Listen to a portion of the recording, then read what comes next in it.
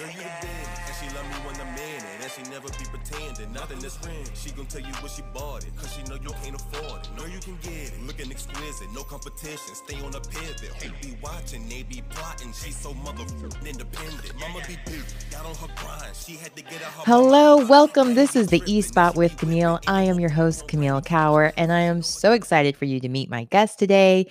He is the one, the only Chris Goddard, who you recently saw on Design Stars as one of the top finalists. So we're very excited to have a winner here, which it was a winner way before Design Stars. That was only on a national, no, not even the only one on a national level, because you've won tons of awards on a national level. Awards, yeah. Yeah. So Chris, tell everyone how you got your start in design world, becoming a design star. Fun journey. I actually live in Northwest Arkansas, but I work all over the globe, which is fun to travel because people are always like, wait, you're from Arkansas and you're here, you're there. This year I'm up for International Interior Designer of the Year, which is kind of a big deal. So I'm going Congratulations. for that, which is exciting. And I was just named one of the top 100 designers in the world. So that was amazing. So being from Arkansas, it always throws people for a loop. But I started design probably as a kid. I've always been super passionate about my surroundings and my interiors. And as a kid, I grew up in a very modern house, and everything was built in. So all I could really move around were like posters and art and accessories. So I was constantly moving things around, making my mom nuts when she'd come home. So she knew she had a creative kid on her hands. So when I went to school, interior design was in the home ec department, which was the 80s. I know I don't look as old as I am. But so in the 80s. I'll never age you, and definitely want to age myself. No. So I went to school and I got a business degree as well as a creative design degree, because most creatives can't manage their finances because all my creative friends didn't know how to take care of money or run a business. So a lot of times it's one of those things you're kind of pigeonholed into one or the other. Like you can't be one or the other. And those scars, that's something I was just talking to another guest, like sometimes those scars stay with you, so you think you can't do both. And so I love that you do both, or that you at least went to school for both. Well, I grew up in a really creative family and had an uncle who was a very famous florist. And he was like, if you do anything, get a business degree, because all my friends don't know how to manage money. And that's the downfall of all creatives, because we get caught up in this world of beauty and this and that. But at the end of the day, it's a business like anything. And it's kind of hard to remember because you're dealing with people's money, their homes, their everything. So you've got to, and you're managing a staff, a team. I mean, I have 6 designers on my team and workrooms, and, you've got this whole world you're running, and that involves money and business. And this is my 35th year doing interiors, which is a long time. And I count part of that in being a business person and knowing how to manage money, projects, time. And God knows I've screwed up probably more than I've been successful. But I always say at the end of the world, it'll be me and Cher and cockroaches, because I keep reinventing myself.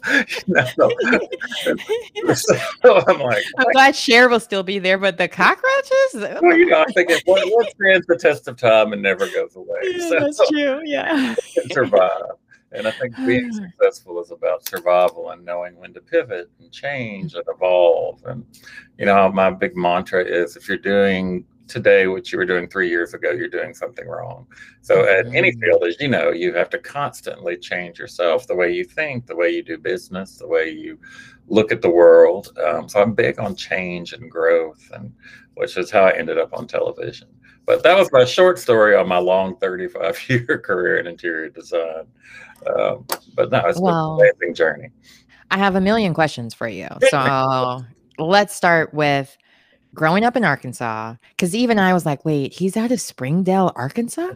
How in the world did you get on an international stage from Arkansas? Like, so many people feel limited by their location or don't think to grow outside of their hometown or wherever they may be. So give some tips on how to get out and still be able to stay in your own hometown in that sense. The fun thing about this is when you're young, I look back and we'll get to when I was on TV, but you're not afraid of anything. So you have no fear, which is the best part of being young. You probably did that early in your career. You weren't afraid of anything. And when I was young in my 20s, I had no fear. And I was fortunate that right when I graduated, I got an amazing job with a very important client, and they hired me to a 9-year contract.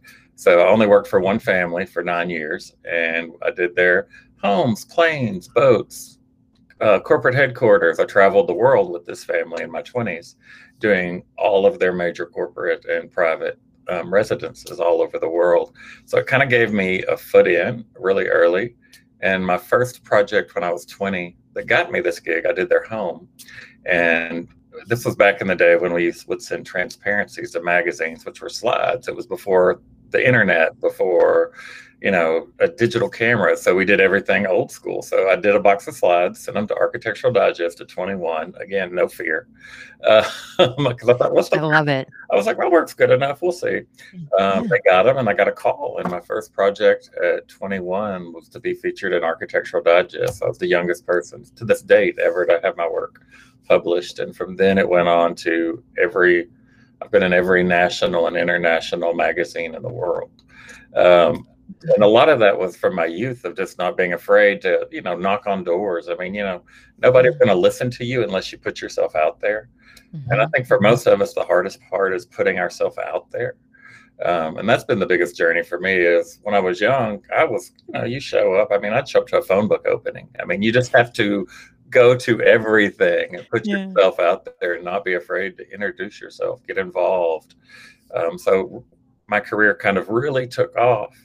And I got, after 9 years, as happens in all big families, there's divorce, death, etc. So I still work for that family, but my contract was up. So I started working for other big families and traveling the world through those connections, and built a pretty successful large firm that's been able to maintain for, like, this is going on my 35th year, which is mind-boggling to me that I've been able to do this so long. But most of my work, because of who I work for, it's called NDAs, where nobody sees it because they want to keep it private, which my ego part of me is like Tinkerbell, you know, if you're not applauding, I'm going to die. So as a creative, It is, yeah. it's a little hard because there's an ego part of us that wants the world to see what we're working on. But there's also the business mind that's like, hey, I've got a good gig. We're not going to rock the boat. So, so recently, a lot of my work, other than in some major magazines and awards and things, hasn't been out there. So my key is at 50 something right now. I'm putting myself out there again because I'm, you know, that part of me that wanted the recognition and all that is finally like, okay, it's my time. So let's do this. Yeah. And I was going to say, I had like the flip of that, of what you were saying, youth not having fear. I wouldn't say so much that I didn't have fear, but I felt because of my profession, I had to stay a certain way because I was a model and actress. I couldn't rock the boat. I couldn't tell my political affiliation or anything because you didn't want to miss out on jobs and now because I work for myself, well, because of the pandemic, I was working for myself and just felt like I was talking to so many friends that we would just go there that it just felt, well, forget it. I'll just say whatever I want from here on out. And if you love me, you love me. If you don't, you don't. And putting like you said, I'll go to the opening of anything just because you meet so many great people that you never know what opportunities can come from that. And I love that you were talking about how you've had this 35-year career and you just keep reinventing yourself and pivoting. And I'm wondering what have been some of the things that you've done during the pandemic or even, I guess, after the pandemic that you're going to keep that some of those pivots, you're like, ooh, I'm going to keep this one. My whole philosophy growing up and during my career, if you're not living on the edge, you're taking up too much space. And, you know, if you're not, like we're talking about, putting yourself out. Write that one down. Yeah, right. That's key. The Tinkerbell one and that one. If you live on the edge, you're taking up too much space. But it's really true if you don't constantly push yourself outside of your comfort zone. I always hear people, oh, I'd love to win the lottery. And I'm like, well, you hadn't bought a ticket. You know, it's kind of that whole deal is if you don't try it, you don't know. And I've tried a zillion different things. I've had projects that have been wonderful. I've had ones that have not been so wonderful. I mean, that's how you learn. I always say rock bottom. I've hit it so many times. I've started putting dashes instead of my name, you know, how you sign it. So, you know, you learn and you grow from your mistakes and you become better. And I think my personal trait is that I take all the things that I've done wrong and done right and kind of process those into, hey, let's not make old mistakes. Let's make new mistakes. Let's, you know, and the pandemic was, we get back to that question is that during the pandemic, we learned that a lot of the things we were doing weren't necessary and weren't, it kind of helped us trim the fat and learn what was important, what wasn't, who was important in our lives, what was working, what wasn't working. And it kind of made us all take a step back and take a breath, because much like you, we go 24/7 and we lose sight of why we chose to do what we do. And gave me pause, and my team started working from home, and it was just me and the office manager in the office. And I really began to think, why am I doing this? What am I getting out of it? You know, success, it's different for everybody. And what we thought was important to us 4 or 5 years ago, we learned isn't. You know, I think we all go through in our youth, oh, we need this and this to be cool. We've got to have this car, this hat, you know, all that stuff doesn't really matter. I've learned to put aside, though I do sell materialism, and don't get me wrong, don't get it twisted. I want everybody to have nice stuff, but my whole brand is built on what you buy and how you live needs to have meaning and tell the story of your life. And it's all about the narrative of your story, not my story. And I think part of my success is that I don't do the same thing twice. I don't use the same piece of fabric twice, the same piece of furniture twice. There's no repetition. Because I don't want you to have what your best friend has or somebody else has, because it's about you, the client, not about me or your friend. And it's the hardest thing for people not to be sheep. We tend to want to follow trends, and I preach anti-trend, because why do you want what everybody else has? The biggest compliment I get as a designer is when somebody comes in, they're like, this looks just like you, Camille. It should look never like I was there, because you want your friends to come in and your home is a reflection of you. And my job is to kind of guide you down that path to find the real you and how you want to live. And during the pandemic, people were spending more time at home, and it wasn't just a place to crash. So they were realizing how important their surroundings were and the effect that your color, comfort, how it affects your mood. I mean, if you think about it, when you travel, your best memories are of beautiful places, and the places involve layers of texture, the environment, the mood, the colors, the people you were with. So I think the pandemic taught all of us that our homes needed to be our favorite places instead of where we would go. So the design business boomed during that time, but it also made me, as a business person and as just a human, kind of reflect on how can I make people's homes even more comfortable, more luxurious, and make that kind of accessible. If you notice, I'll keep talking, so you just have to tell me. No, you're great. I mean, the more information you give me, the better for me and for the audience. That's it. I could talk forever about this stuff, so I tend to ramble, so reel me in whenever. No worries. I'll try my best, but at the same time, I love hearing people talk. That's why I do. So it'll be hard for me to stop you, especially if it's a great story. So, like when you were talking about your team, I wonder how you go about hiring people, because it sounds like you have such a great thing going. Like, how are you able to start feeling like you could loosen those reins some? Because I think that's the hardest part sometimes of being a creative or even working as an interior designer, is making sure your vision is still your vision, even if you have other people doing other parts or I'm a major, like most creatives and most people, a control freak. And so learning to let go is the hardest part for me. But that's why I asked. I'm raised by an artist. So, hard.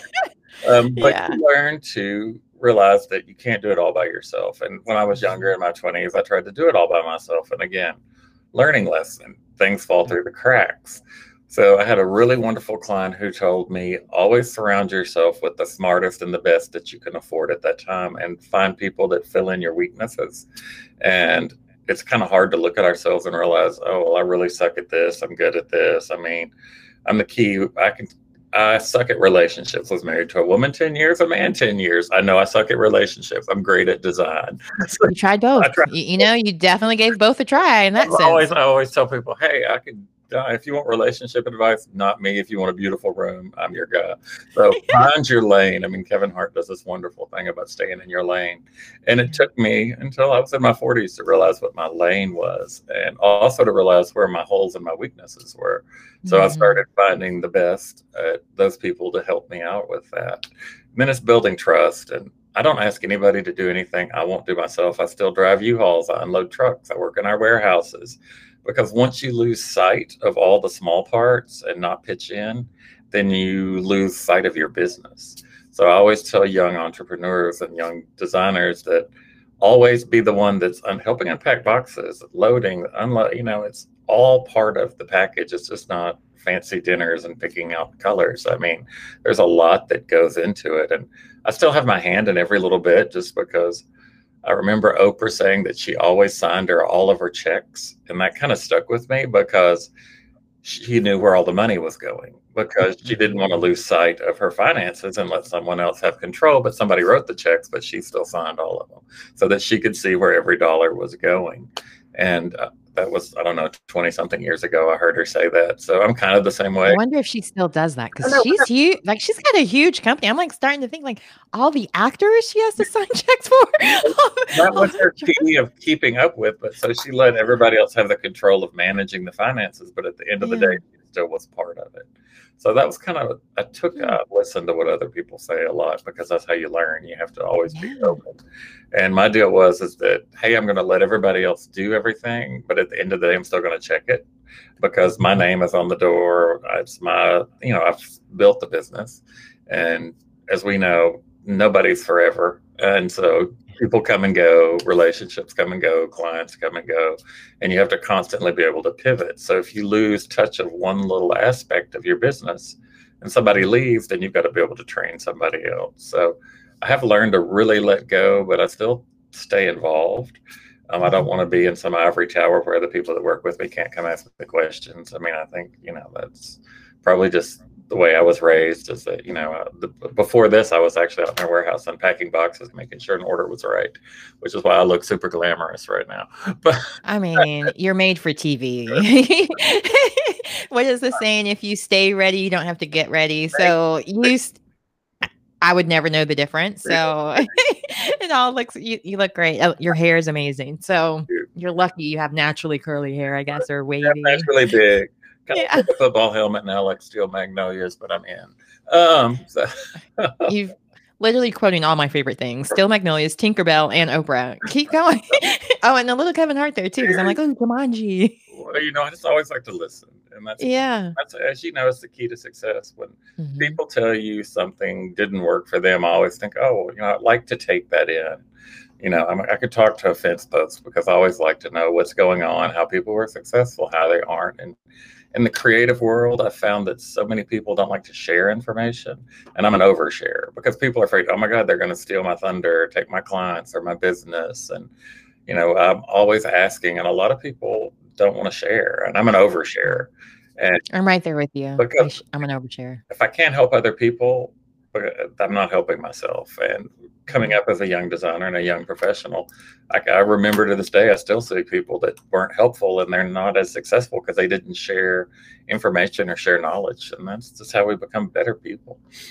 Well, I was in an interview earlier today, and that was my main thing about why I love working with design and designers, is because they are, a lot of the designers I've met anyway, they're very collaborative and they work together. And if they can't do it, they can suggest someone that can, or it's just free flowing of information, but also they really genuinely want to help each other to do their best, whatever it may be. Because one thing I learned from working in the spa industry, even, in order to make your profession professional, for people to respect it, I was an esthetician and a spa director, you all have to be at the same level. So if there's someone else working with you who's not as good as you, it's your job to get them there, or tell them they might need to try something else. Maybe they're a front desk person or a masseuse or a nail tech, like find a different profession that works best for you. But it's important to have that nurturing relationship at work, because it's only going to make it better. Like, as long as we're all working together and just really doing the best for clients, the customer, they're going to keep they're going to keep telling people, oh, you got to get a designer. Oh, it doesn't matter whether they're saying you got to get Chris or you got to get this person or that person. It brings the entire industry up when it's a consistent thing. At the end of the day, there's enough work for everybody, and everybody's not the same fit for everybody. I mean, as an actor, you know that there's not every person can do the same role. There's enough roles for everybody. Everybody has their niche or their spot. And it's just like I always talk about finding your lane. And, you know, you're going back to the way we work together. And, you know, my team is my family. I spend more time with them than I did in any relationship at work. You're with those people the majority of your day. And my number one rule in my office is we have to laugh every day, because at the end of the day, we're making things pretty. We're not curing some major, we're not doing anything other than making a space beautiful. So my number one rule is, hey, we have to laugh about this, because it's easy to get so in your head. We call it going down the rabbit hole with stress and deadlines. And, you know, we run 30 to 60 projects a year. So we're big, and which is a lot of stress and pressure and a lot of high maintenance people. So, you know, I'm always like, we've got to break this up during the day. So I always try and make it fun. So every day at work, there's always laughter and joy, because what we're doing is we're making beauty. We're not, you know, and at the end of the day, that's supposed to be joyful, and we want it to be. That progresses to our clients, because if we love what we do, then they're going to feel that. Oh, it's kind of like that whole thing, never let them see you sweat. You know, something can be horribly going wrong, but to my client, I'll be like, oh, everything's going to be fine. You know, you always have to, because once you show fear or scared or insecurity, people feed off of that. So if you're always calm and always treat everybody with respect and don't get upset, then it maintains that level. And it's funny to watch and see, because when I was young, I used to overreact a lot, be a little too dramatic, probably, maybe occasionally still am. But, you know, once people feed off that energy, and I'm a big energy person. So when I go to meetings or with my team, I'm always like, hey, let's approach this from positivity and, you know, what we can do and what we can't, instead of what we can't do. I'm like a fixer in that way. So you just have to be positive, and people feed off that energy. They really do.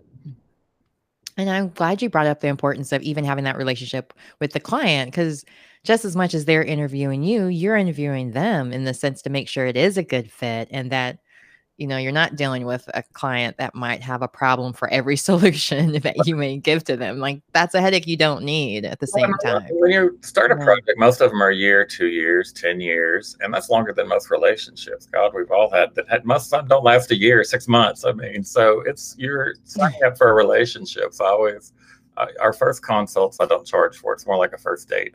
I go meet with them, they meet with me, and we make sure, because it's a lot of time together, that we can work together. And, you know, and I'll be like, you know what, I would love to do this, but so-and-so would be better fit for this. Or, yes, I'm all about this. I think we'd make a great couple. Let's do this for a year or two.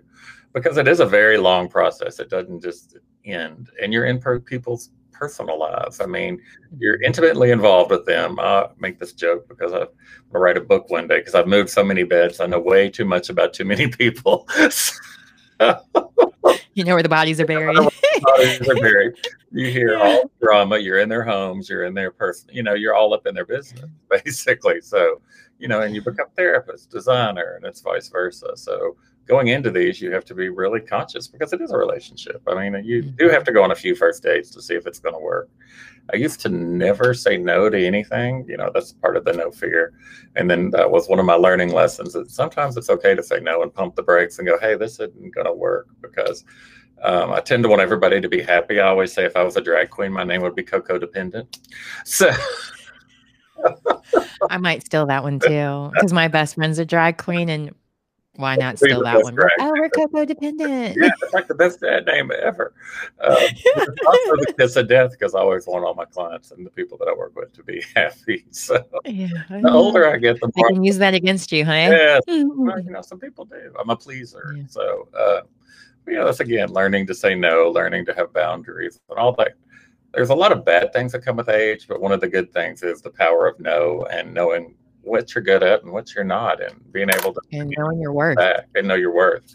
And again, I think the pandemic kind of helped us all do that too, and define what made us happy and what brings us joy and what didn't, and who did and who didn't. So that's just part of it.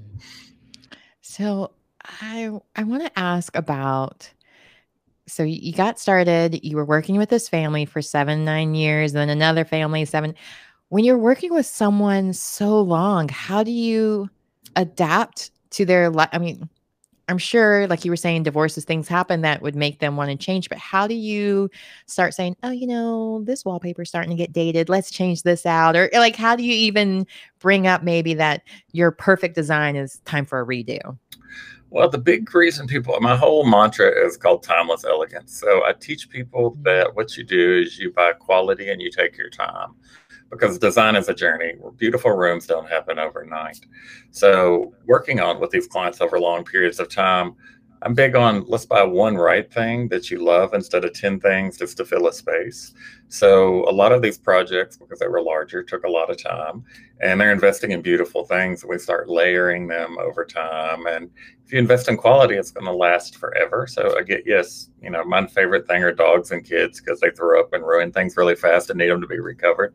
But good design is about creating things that withstand the test of time. And again, that's that anti-trend thing I talk about a lot.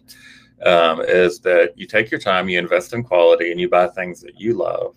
And, you know, it's quality over quantity is what I always push. And a lot of my clients love that. I have clients that I did 20 years ago, and they'll be like, I know we need to redo. Why don't you come over and maybe we freshen up some pillows or whatever, but I still love it because it looks like me. And, you know, it's really kind of a kiss of death for business end, but professionally, it means the world to me that they still love what we did, and it's withstood the test of time. Now, there are some rooms I look back and I'm like, what the heck was I thinking? Maybe I was desperate for money that week. I don't know, or something. Or it was an NDA, so you don't have to admit to it. Just tell them I wasn't here. You know, it's being honest with your client. You know, you can. But then people get tired of things. But if you help pick it out and you're part of the process, you're going to love it a long time. I'm sure you have things in your home you've had forever that you just look at and they bring joy or they make you happy. And that's what good design and beautiful spaces are supposed to do. And there's nothing worse than going in a room and you can't tell who lives there or where they've been or the story of their life. They might be pretty, but they might just be beige, you know. So the deal is that you want to go somewhere that tells the story of the person that lives there. Like that beautiful painting behind you. I keep on going, what's she got going on behind her? I'm loving that. Oh, thank you. So I was raised by an artist, and Olivia Gatewood, that's her artwork. I totally stole it from her house. It's true story. I love the color, and it like matches your whole outfit. I'm like, she pulled together a whole look for this. I mean, you can never go wrong with blue, ocean blue. Even you have blue on. And the pink back there. I'm like, the whole thing is working. I've had some help. Yeah, a little bit. Well, you look good. I had a designer help me with this as well. So, you know. No, it looks great. You can't be, like they said, you don't want to be the smartest person in the room. So I had someone that was better at design than me that helped me come up with my whole office setup. So you knew your lane, you stayed in it, you let somebody that was in that lane handle it, and they did a good job. They did a great job. But, so see, flattery does it every time, makes me lose my train of thought. No, I'm kidding. No, but I want to talk about your Design Stars experience as well, to transition really quickly to being set decorator to being on TV. I guess I kind of pivoted in. Good transition right there. So was the first part of the pandemic, and we kept getting this phone call, and I thought it was one of my friends or clients playing a joke on me, saying, "You want to come be on an HGTV show?" And my office manager kept, we were like, "No, that's a joke. That's a joke." And after the fifth call, she finally Googled them, and she was like, "Oh my God, this is real. You need to call them back." And I was like, okay, sure. So I called, and it was the producer from HGTV. And they were like, "We would love for you to join the cast of an upcoming show." And I was like, well, it's the pandemic. Can't do much. Going and living in LA for 5 weeks. Why not? Why not? Yeah, it sounds amazing. They can't. They said, we can't tell you what the name of the show is. We can't tell you what the show is until you know this until you sign on the dotted line. And then you can't tell anybody for, I don't know, it's almost 8 months that I had to sit on the secret. Wow.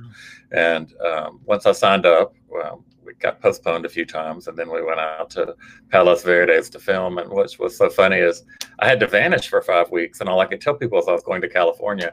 And I'm sure my clients, I was joking when I got back, did y'all think I was in rehab? Because honestly, I was like, who goes to California for 5 weeks and can't tell anybody why? I'm like, I think I'm at Passages. So wait, what is it back? Here I go aging myself. It was, everybody would always talk about the Betty Ford Clinic. Yes. I even had like a shirt that said escaped from Betty Ford Clinic, because I had no idea what it meant. Right. And now looking back, I'm like, oh, I was such a jerk. No one better. But needless to say. But we so I got there and they told me the show, and it was so funny because right before the day we were in quarantine in the hotel, and they call you and they're like, okay, you have to be in the car in an hour. Once you get in the car, this becomes real. And I'm sure you've had this with your first job of being on camera and everything. It's a little horrifying. And I mean, I didn't know what I'd signed up for. So I was like, okay, you only live once. Where's the script that never says no?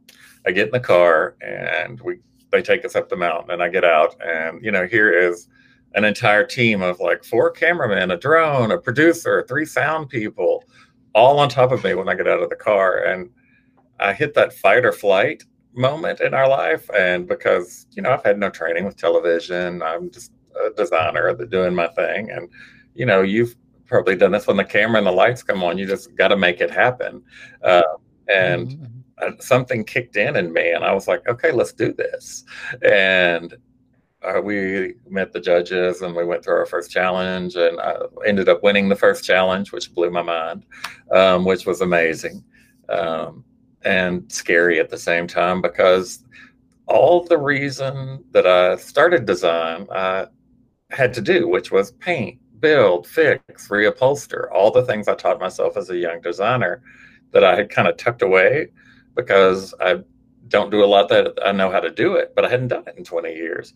All of that instantly came back to me, which I was amazed. I was like, because they were like, muscle memory. They were like, here's a box, here's the wood, here's the paint, go forth and create.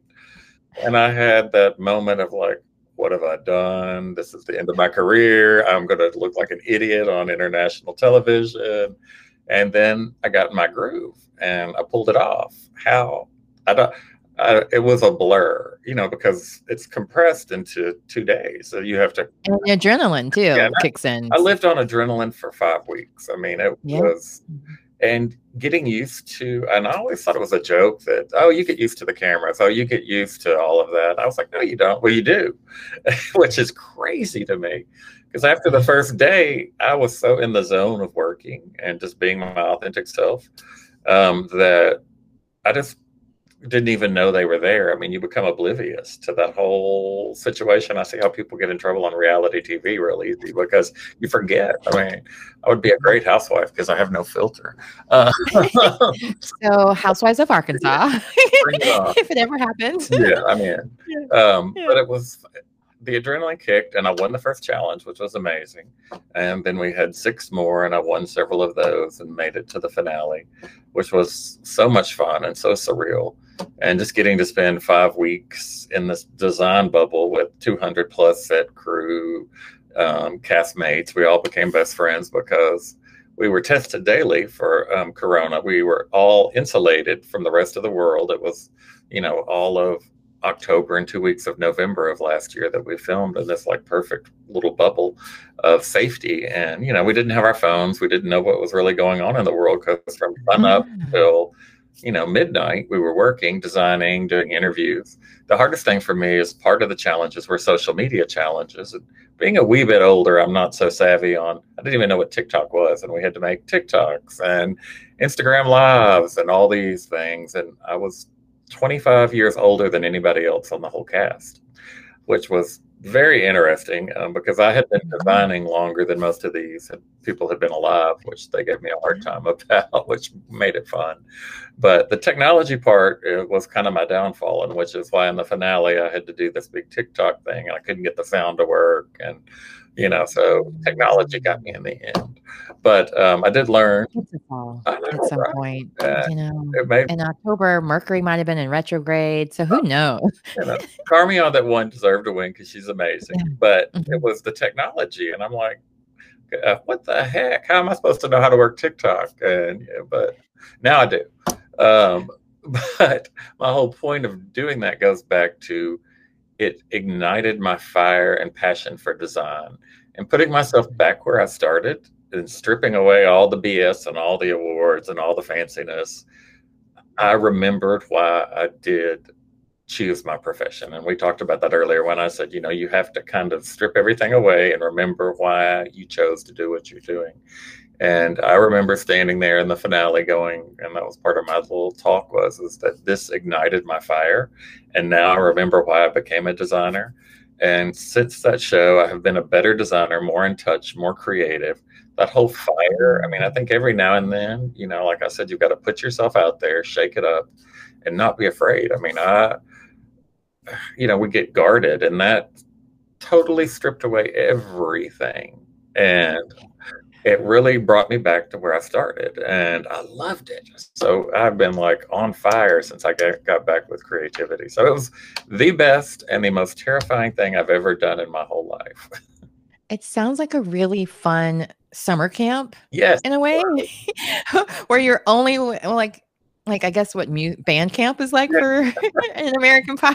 Like, in the sense that you're only around other bandmates and you guys are all kind of competing against not really each other, but yourselves, really, in that sense, showing your best versions. They always asked in our little interviews, they were like, Chris, who's your biggest competition? And I'd always say myself, because the reality is I was competing against myself. And it was harder for me because I don't do the same thing twice. So every room I did was a different style and a different look, with a challenge. And I don't do trends, so that was a little hard. So it was all about the layering and the details, which is hard to tell a story of a lifetime of collecting in a day and a half. But somehow in a Wayfair warehouse, because we had one warehouse we had to pull from for everyone, and they would refurnish and rechange, which was great. So you would have to go in there and pull and design your rooms, and I mean it was amazing. But creatively. Yeah, something like that. Creatively, yeah, however that word comes. Yeah. It really pushed me, because I remember being 20 years old and starting out. You don't have much to work with except your brain. And when I started, there was no internet. We couldn't Google anything. You either had to build it, design it, make it, or figure it out.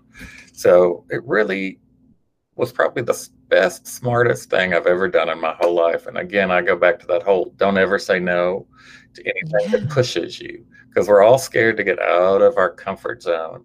And I was worried my peers were going to give me a hard time, or it would affect my business negatively. And they were all like, how did you have the guts to do that? And why would you do that? And I was like, why wouldn't I?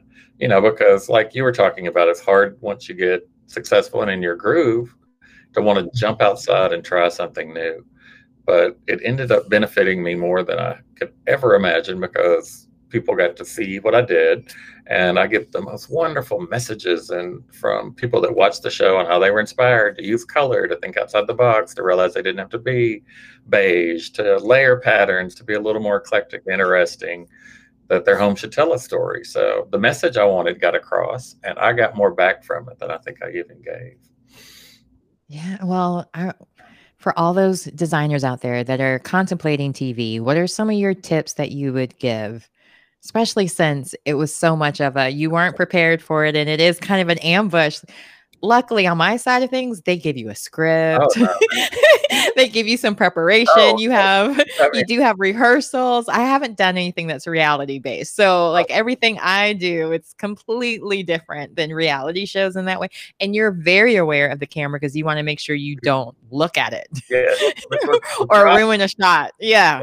And then learning all of that. But here's the deal with TV. I had never done it. I give lectures and talk and do all that, but television is a totally different animal. And so many designers are like, oh, that's my end goal. How did you get on HGTV? Which is like every designer's dream is to be on HGTV. And, I'd always thought, oh, wouldn't it be fun? But they found me, which I find so shocking.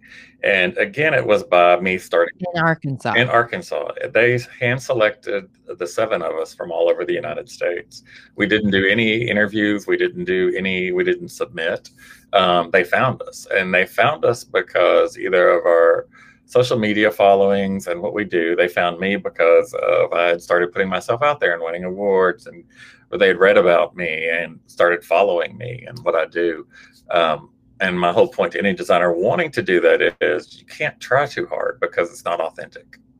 You have to actually put yourself out there, try new things, because they're not looking for what they're seeing on TV. They're looking for what they're not seeing.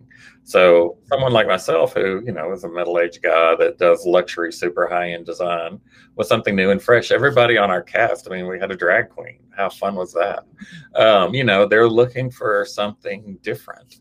And everybody that I see that's trying too hard, I think they're called thirst traps now.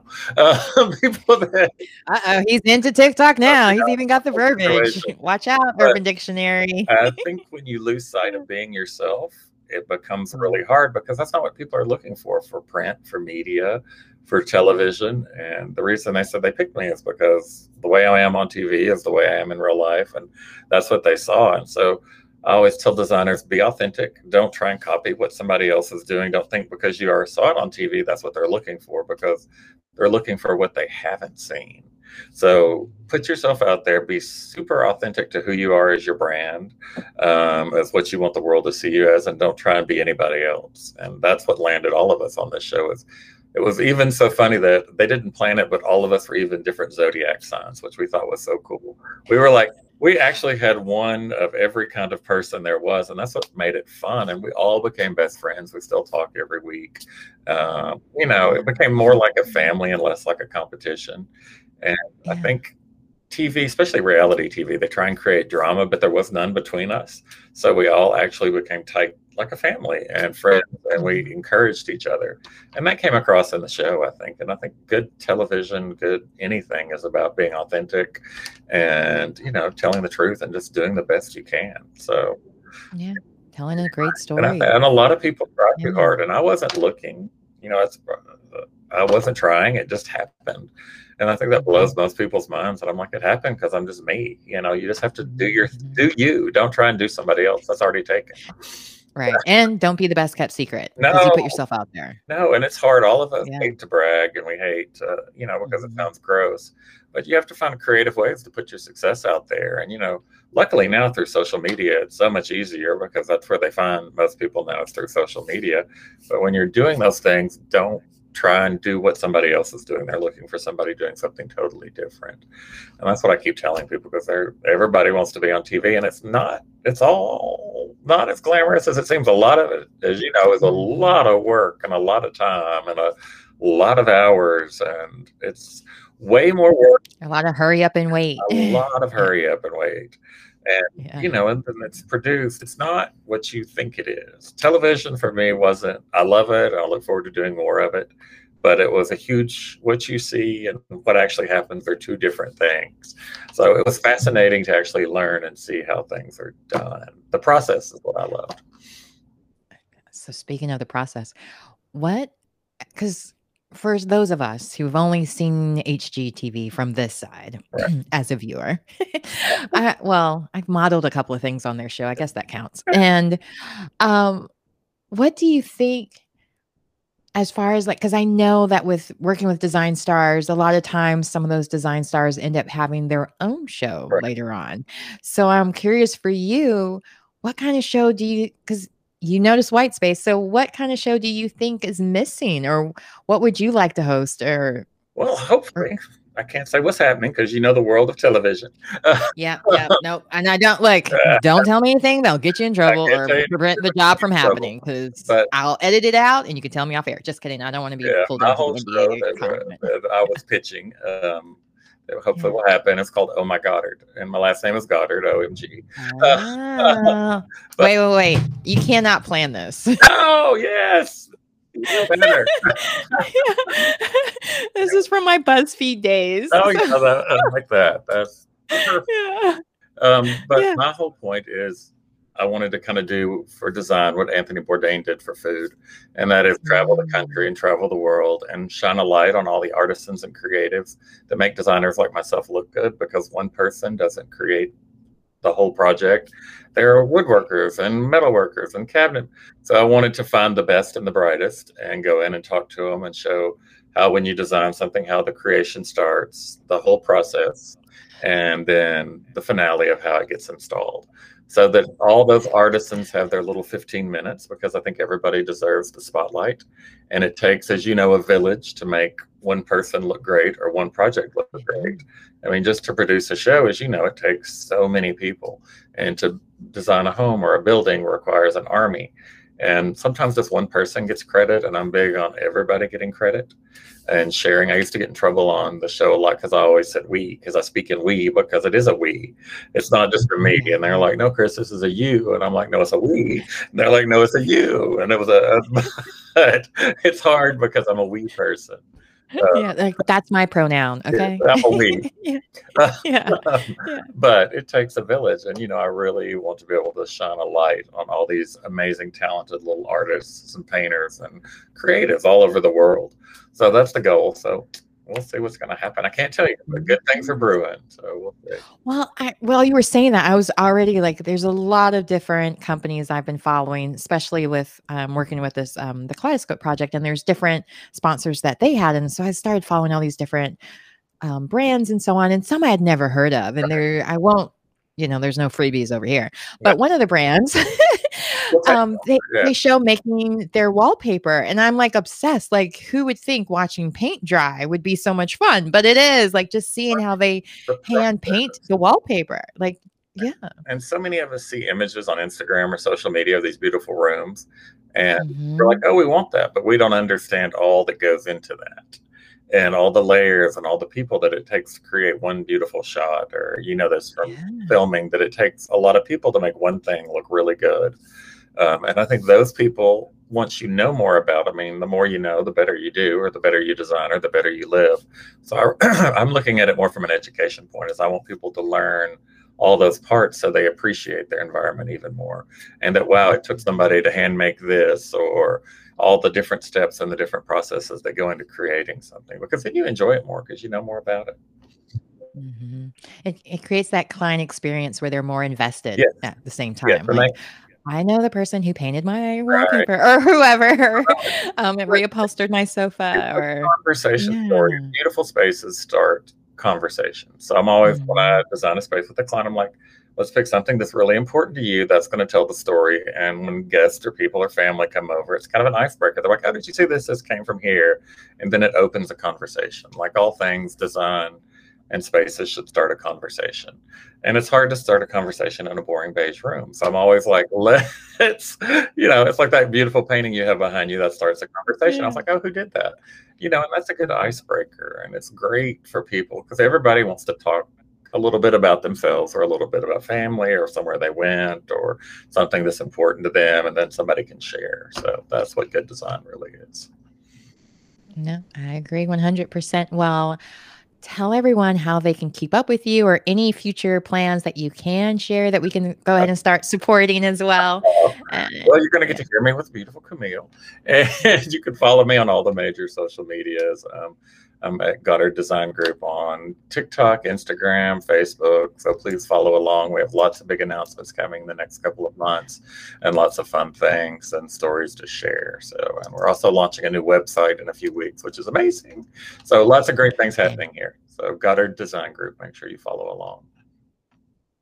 Done and done. Well, thank you so much, Chris, for being my guest. This has been such a great interview, and I love chatting with you. Yes, today. We'll do it again, and we'll do it on time next time. I promise we'll figure out see, again, my downfall, technology. It's all good. And on that same point, like, I had it when the pandemic hit. I was working on radio, so I had to change my show to be able to do it from home because I have a daughter and virtual academy and all that wonderful fun stuff. So I had to learn. You were speaking to the choir. There's so many times I'm like, in the beginning, because I did 100 interviews within like 5 months or so, because I was doing them every day. Like, I couldn't say no. Like, as soon as somebody would say, I'm like, yeah, how about on Monday? How about Tuesday? And it just, I couldn't believe that people were so eager to do it, and I was like, I don't want them to change their mind, or maybe tomorrow everything will open back up. Because it started because one of the publicists that had placed on Entertainment Tonight, or had her client placed on Entertainment Tonight, she reached out to me about they're shutting down all in studio, not Entertainment Tonight, the one with Mario. Extra. Extra. Sorry. And she was telling me how they were closing all in studio, and asked me if I knew any podcasts. And I was like, give me about a week. And it took me a week to learn everything I needed to do to be able to start my own show. And I can't stop. Like, I just love it so much. So it's really fun to talk to. And I'm impressed you're running all that. It's hard. The technology part is difficult. It is, especially when I grew up around like AOL. Right. Was, you just had chat rooms, was like the most exciting thing. Exactly. And then MySpace, oh God, I date myself, was the second thing. And so I'm like, I almost had my coding degree with MySpace when they canceled it. So I was like, I'm not investing in another thing. And with modeling and acting, they kind of, up until recently, they never wanted you to take pictures on set and all of that stuff. So I never did. And so when everybody started posting things on social media, I'm like, you're never going to work again. You're, you know, being that person, and then realize, wait, I'm not working. So that's what made me start getting into social media more. And I hated it at first because I didn't, like you said, it's hard to brag about yourself. Yeah. It is. And you don't want to come off as braggadocious, but at the same time, like, how else will people know what you're doing if you don't post it out there? So there's a thanks for that reminder there. And that's kind of the tightrope we all walk, because you don't want to be too thirsty, but you want people to know, hey, this is happening. This is happening. You know, shameless self-promotion is fun. You just the way you do it. Now, do you do TikTok? Okay, so I have it. I use it for editing more than I use it to actually post, because I feel like it's so intimidating and there's not much time. And I'm like, 15 seconds. But now they keep increasing times. I'm like, oh, okay, I have no excuse anymore. So but I spend more time scrolling because everybody's so funny and I don't drink. And so a lot of the TikToks are, you know, drunken moms or drunken this. And I'm like, I don't want to keep looking at people. If your life's that hard, you should change it. Like, it shouldn't take a bottle of wine to do your job or to be a parent, or that's more on you than the kid. Yes. So I was like, okay, this isn't giving me the kind of energy that I want. So I took a break from it, and now it's so funny again. So I'm having fun in the dances and all of that. But can you imagine being on television and then hand you a phone and say, make a TikTok, and you have 30 minutes? Yeah, I didn't even know how to do the editing. I didn't know how to do any of it. So I was trying to teach myself. Horrifying. That was I go to webinars to learn this stuff because my teenager doesn't help me. No, they just give me a phone. They're like, good luck. And I was like, Okay, one last question, because I was like, wait, 5 weeks without a phone? Like, completely? Like, you couldn't, no phone, no nothing? At night, we got our phones back. And then, you know, we all had businesses to run. And on normal reality shows, you don't get your phone the whole time. But because they brought on all established designers, which was new, everybody already had a career. And we all had to do our, you know, our real jobs at night. So we would film until union stop at 7. So then we would do our end of day, and then we would all run back to our rooms and run our businesses for a couple hours and crash. But at night we had our phones, but we weren't allowed to, you know, talk to anybody other than our offices. They really, you know, the NDAs are real, and you're not allowed to talk about much of anything. So no, I understand. There's nothing worse than a spoiler alert. I'm right there. Like, there's all these different spoiler alerts are coming out for movies that haven't even made it to the box office. I'm like, well, I don't ruin it for people. But yeah, it was fun dancing for 5 weeks. So everybody's like, where? So that was fun. Then they were like, oh my God, you're on TV. And it's like, yeah, that was fun. So anytime you disappear now, they're going to expect great things on TV from you. So we all have to keep an eye. Next time he goes the next time he goes to rehab, just know he's going to be on TV. You always have a great cover. Right. All right, Camille. All right. Well, again, thank you so much. This has been great. And you have a wonderful rest of your week. You enjoy and have a wonderful weekend. Thank you. Thanks. Bye-bye.